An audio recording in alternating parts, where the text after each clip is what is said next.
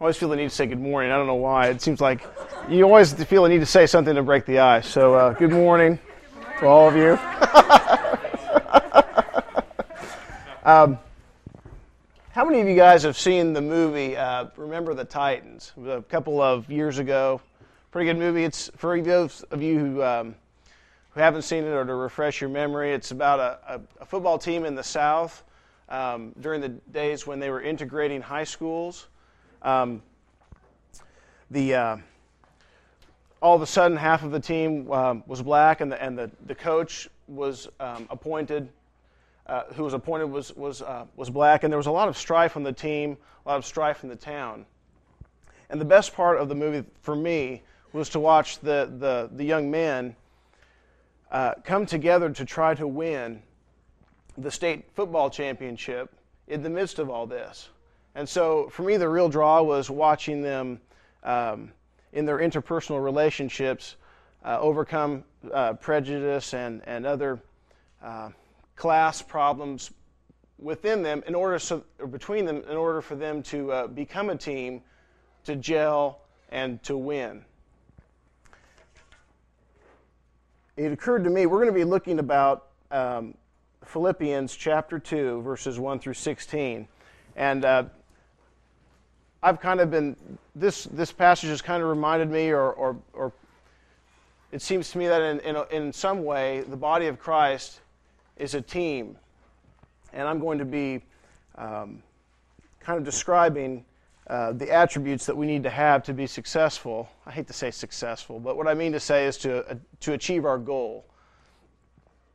Whereas the Titans wanted to win a football game, or many football games, in order to win the championship, our goal is to further the cause of Christ, to further the gospel message so that other people can know about Him, so that they can have what we have already. I'd like to read the definition of team from the big, thick Oxford Dictionary we have in our home. It says, a number of persons associated in some joint action. Joint meaning all of us together, and the action that we have is the Great Commission. The two things that I believe that I'm going to be talking about this morning that have to do with being a good team is, number one, unity, that we're united in purpose. The second thing is how to be a team player, in other words, our own interpersonal relationships. I'd like to start, not in Philippians, sorry to lead you astray for a second, but we're going to be going to John chapter 17, verses 20 through 23, to start talking about unity. This is the upper room discourse that Mike, we've read this before earlier, I don't know if it was this year or last year, where Jesus is speaking to His disciples right before He's led away to be crucified. He says in verse 20, I do not ask on behalf of these alone, meaning the disciples that are with Him, but for those also who believe in me through their word, which is all Christians since then, including us, that they may all be one, even as you, Father, are in me, and I in you, that they also may be in us, so that the world may believe that you sent me. The glory which you have given me I have given to them, that they may be one, just as we are one. I in them, and you in me, that they may be perfected in unity, so that the world may know that you sent me and loved them, even as you have loved me. True unity is a byproduct of our relationship with Jesus Christ. In the passage, Jesus talks about the Father and Himself being one, and then also that we are in them, that we are one with them. It's through that personal relationship that we have unity, not only with God, but also if each of us have that personal relationship, then we by that relationship with God have unity amongst ourselves.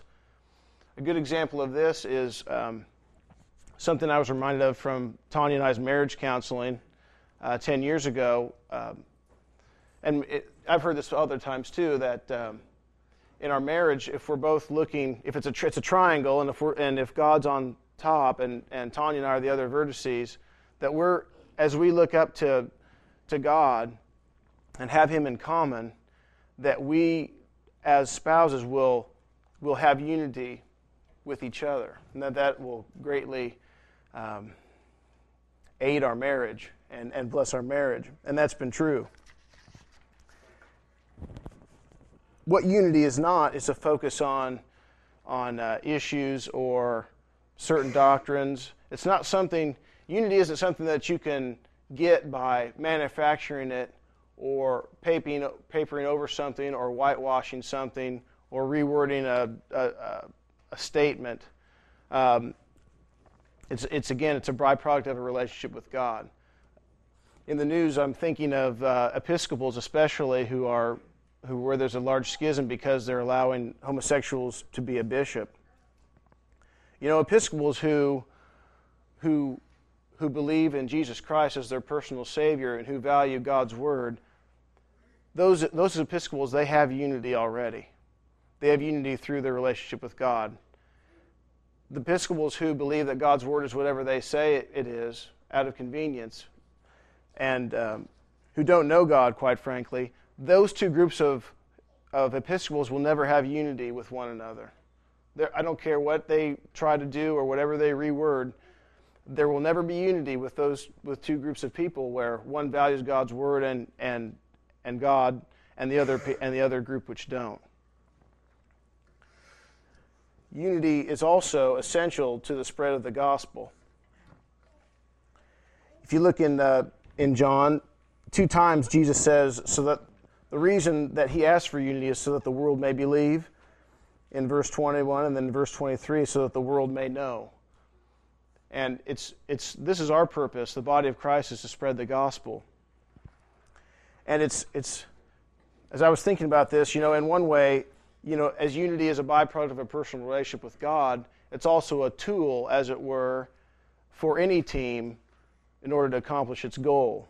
And so it's important for us, in order to spread the gospel, to be unified as a body of Christ and as a small church body here at Lion and Lamb. I'd like to read a few verses that support that about the spread of the gospel. In Philippians chapter 1, verse 27, Paul says, "Conduct yourselves in a manner worthy of the gospel of Christ, so that whether I come and see you or remain absent, I will hear of you that you are standing firm in one spirit, with one mind striving together for the gospel, for the faith of the gospel." Later on in the second chapter, verses 14 and 15, he also supports the reason for unity. He says, "Do all things without grumbling or disputing, so that you will prove yourselves to be blameless and innocent, children of God above reproach in the midst of a crooked and perverse generation, among whom you appear as lights in the world, holding fast the word of life, so that in the day of Christ I will have reason to glory, because I did not run in vain or toil in vain." If we don't have unity, we're not going to be able to most effectively spread the gospel, because we're not going to appear as lights. We're going to appear, and sadly often appear, as just another group of infighting individuals. It's important for unity so that the world will see us as lights, so that they're going to want what we have. Now, I thought it was interesting when I read this that you would think that if we did have a personal relationship with Christ and that we valued what He valued, that we loved what He loved, and as He is obviously the supreme servant, that we would value that too. But it's interesting that in the first part of the chapter of the second chapter of Philippians, Paul he needs to urge people to live to be servants to one another. Indeed, in Philippians chapter 4, I realize I'm skipping around a little bit here. I apologize for that. We see that two women, and I'm going to, forgive me if you know the true pronunciations of these names. I urge Euodia and I urge Syntyche to live in harmony in the Lord. Indeed, true companion, I ask you also to help these women who have shared my struggle in the cause of the gospel, together with Clement also and the rest of my fellow workers whose names are in the book of life. So he's writing to Christians. He's writing to people who are struggling in the cause of the gospel, and yet he still has to urge them to live in harmony, these two ladies to live in harmony. And I don't know what that looks like. I don't know if they were different classes or if they had different personalities. It's left to our imagination.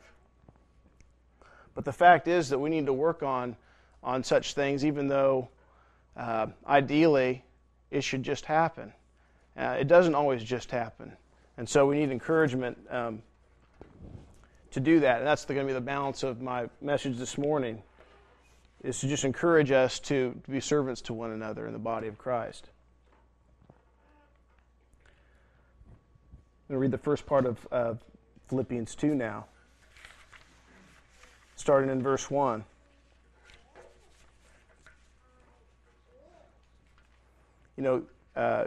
These two ladies, the solution to their harmony problems is verses 1 through 4 of Philippians chapter 2. Therefore, if there is any encouragement in Christ, if there is any consolation of love, if there is any fellowship of the Spirit, if any affection and compassion. And by the way, there is all those things. It's kind of a rhetorical device. It's not like there isn't encouragement in Christ. Paul's just making a point. Verse 2, make my joy complete by being of the same mind, maintaining the same love, united in spirit, intent on one purpose. Do nothing from selfishness or empty conceit, but with humility of mind regard one another as more important than yourselves. Do not merely look out for your own personal interests, but also for the interests of others. And these verses are just jam-packed with just great little phrases. And it's convicting on one hand, but it's also just very edifying. I think of the two words empty conceit together. The word empty, and how when we fall short or when we look out for our own selves only, or that doesn't bear fruit like serving each other does. I think of humility of mind. To see this worked out, Tanya was talking to me about her Bible study fellowship, and they're going through the book of Acts, and she was reminded of Acts chapter 2. Very early in the church's history, when the Holy Spirit had just come, Peter had just given his sermon. Lots of people were coming to the Lord, and in verse 44 it says, all those who had believed were together and had all things in common. And they began selling their property and possessions and were sharing them with all, as anyone might have need. Day by day, continuing with one mind in the temple, and breaking bread from house to house, they were taking their meals together with gladness and sincerity of heart. It sounds like heaven to me. It sounds like a utopia. And when I read this, when I used to read it, I used to kind of get. It didn't sound good because it sounds like socialism. It sounds like communism and all the nasty things you think of when you talk about things imposed by a government. But the fact is that this is, and I'll stop using the word socialism, this is really Holy Spirit-led servanthood taken to a great and good extreme. And there's no reason that we can't practice this, and in fact we do practice it here, where we help people out when they're in need, financially, or helping with physical tasks like meals after a baby, or painting someone's house, or moving, stuff like that. These are things that we could and should do to serve each other and to maintain the unity that we should have. Shifting gears a little bit, I'd like to know, this is to another example, but has any history buffs here ever checked out the Medal of Honor website? There's a website you can go to that if you just type in Medal of Honor citations, it'll take you to this website the Army maintains of all the Medal of Honors citations ever issued. And I read through some of them. They're just really encouraging. I mean, even if you're not a history buff, the sacrifice that you see there in those citations is just very inspiring. I'm going to read about a man named Thomas Baker. I'm only going to read half of his citation since it's really long. He was pretty busy. He was on the island of Saipan. He's in the U.S. Army.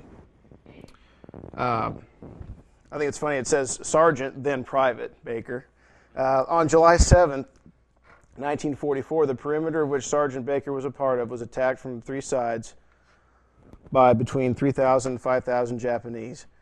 During the early stages of this attack, Sergeant Baker was seriously wounded, but he insisted on remaining in the line and fired at the enemy at ranges sometimes as close as 5 yards until his ammunition ran out. Without ammunition and with his own weapon battered to uselessness from hand-to-hand combat, he was carried about 50 yards to the rear by a comrade who was then himself wounded. At this point, Sergeant Baker refused to be moved any further, stating that he preferred to be left to die rather than risk the lives of any more of his friends. A short time later, at his request, he was placed in a sitting position against a small tree. Another comrade withdrawing offered assistance. Sergeant Baker refused, insisting that he be left alone and be given a soldier's pistol with its remaining 8 rounds of ammunition.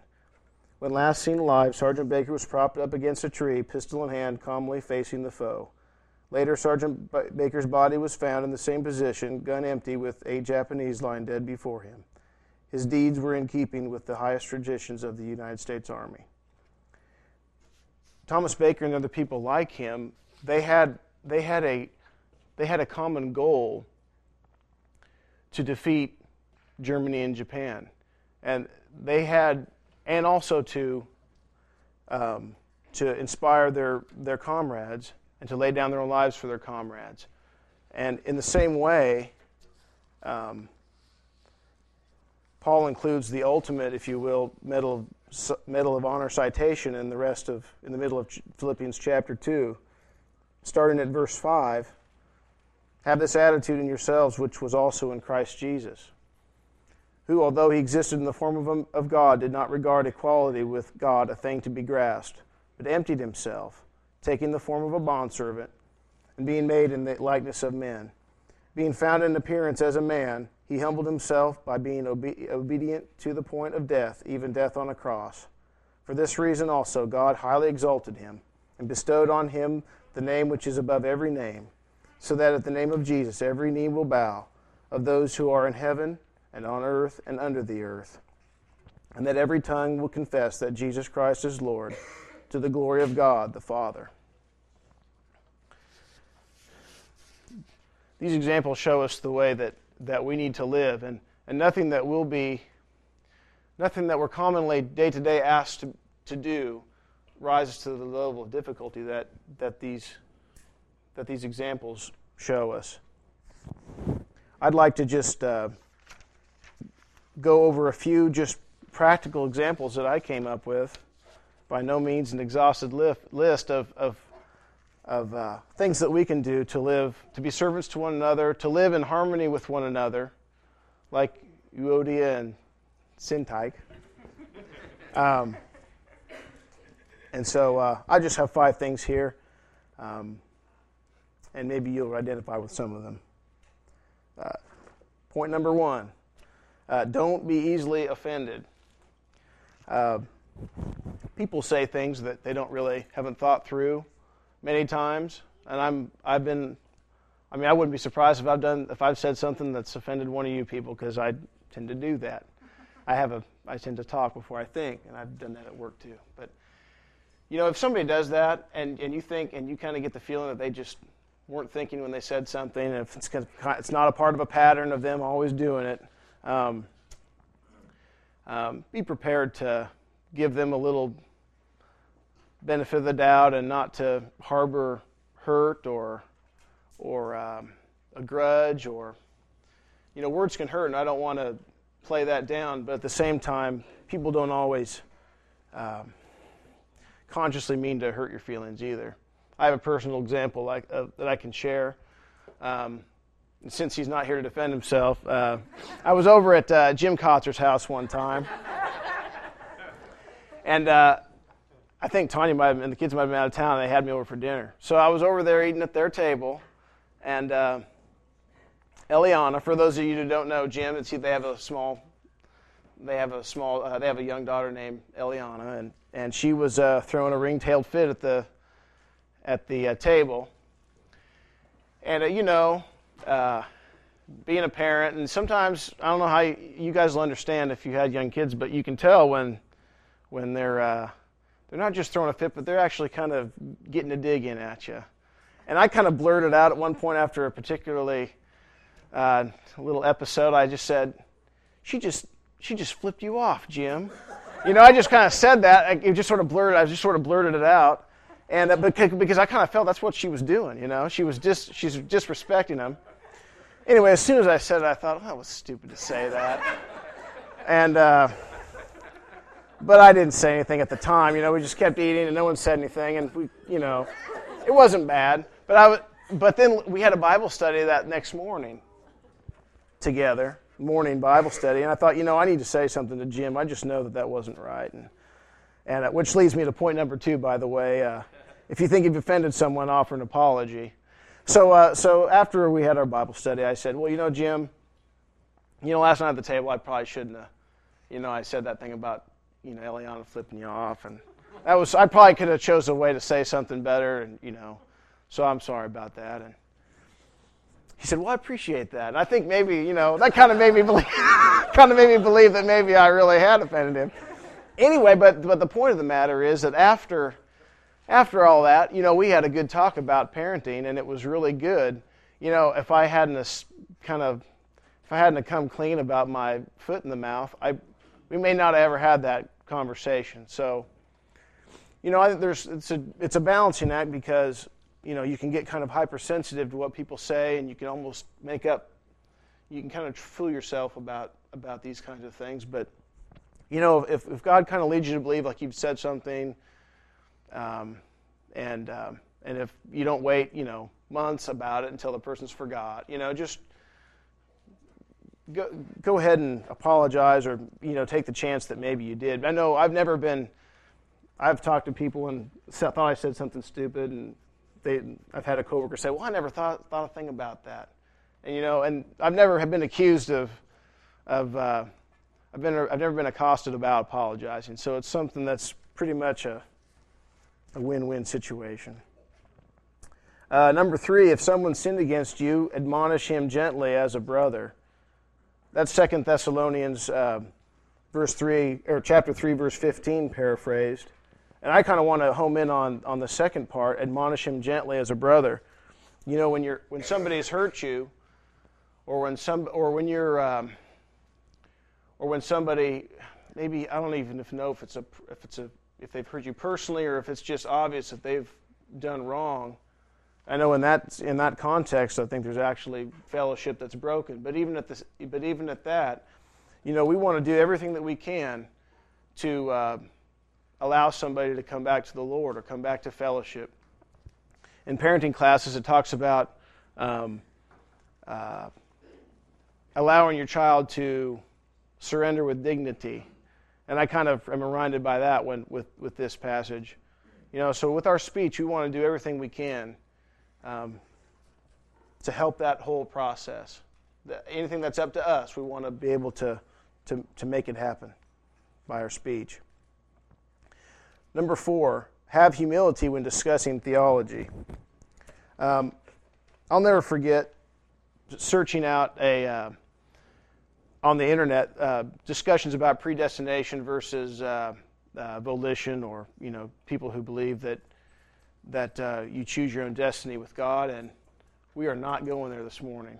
However, but I was, at the time, this was a year or so ago, I was looking through it and I saw this discussion, this bulletin board discussion about this, and the people who believed you could choose, they were attacking the concept of the predestination people's God, and they were using language like this, that God spiritually rapes people if He elects them. I mean, and when I read those words coming from one Christian to another about describing the God that they love in that kind of terms, that really cut me to the quick, and it really affected I just thought, there's no way these are supposed to be Christian brothers, It's fine to have a discussion, and I understand that doctrine. I don't want to minimize doctrine or theology by this, but I just mean that when we have discussions about things like this, that we can't use language like that, or even less egregious than that, to pretend to be a know-it-all, or to, we need to have humility when we speak the truth and try to convey the truth to people, and have an interaction with other brothers and sisters in Christ. Those people on that discussion board, they could still have unity even if they had those differing viewpoints, if they still had Jesus Christ as their personal Savior. Those are important details, and I don't want to minimize how we are saved and how God does that. But you can still have Christian unity with people like that, but they don't, because they made it into a big attack, and Satan's laughing all the way to the bank, because here's these Christians fighting amongst one another when they could still be being lights to the world and spreading the gospel. Number 5, this always works into my sermons because I always struggle with it, and that is, don't be envious of what other people have. If I want Dan's house, or if I want Mike's cars, and I'm looking at those things, and I'm not thinking about, and if I'm preoccupied with materialism, then I'm not valuing what God values, and I'm not trying to spread the gospel. I can't, because my resources, my emotional energy is all spent up thinking about those things. We need to adopt the attitude of not valuing what moth and rust are going to destroy. In summarizing any list that you'd make, rereading Philippians chapter 2, verses 4 and 5 is always good.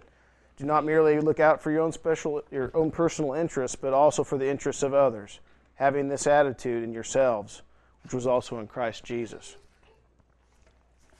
In conclusion, we need to keep our eye on the prize. We need to remember what's important and to have an internal perspective. And I'd like to close now by just praying for me personally, and also for us corporately, that we will treat each other with an attitude of servanthood, that we will keep Christ in His high place, and that together that we can value what He values and further the cause of the gospel. Lord, we all have feet of clay, and we fail at various times, but I am so thankful that You reign from heaven on high, that You've given these words for us to read and for us to be encouraged by Your example, Lord Jesus, Your life on the earth and Your sacrifice on the cross for our sins. Thankful that You've called us to be Your adopted children. And I just pray, Lord, that You would empower each one of us to, by Your Holy Spirit, as the early believers in Acts, that You would help us to suppress our own carnal desires, and to lay them at the foot of Your cross, and to instead to be servants to one another, and to remember that telling other people about You and furthering Your kingdom is greater than anything else. Pray these things in Jesus' name. Amen.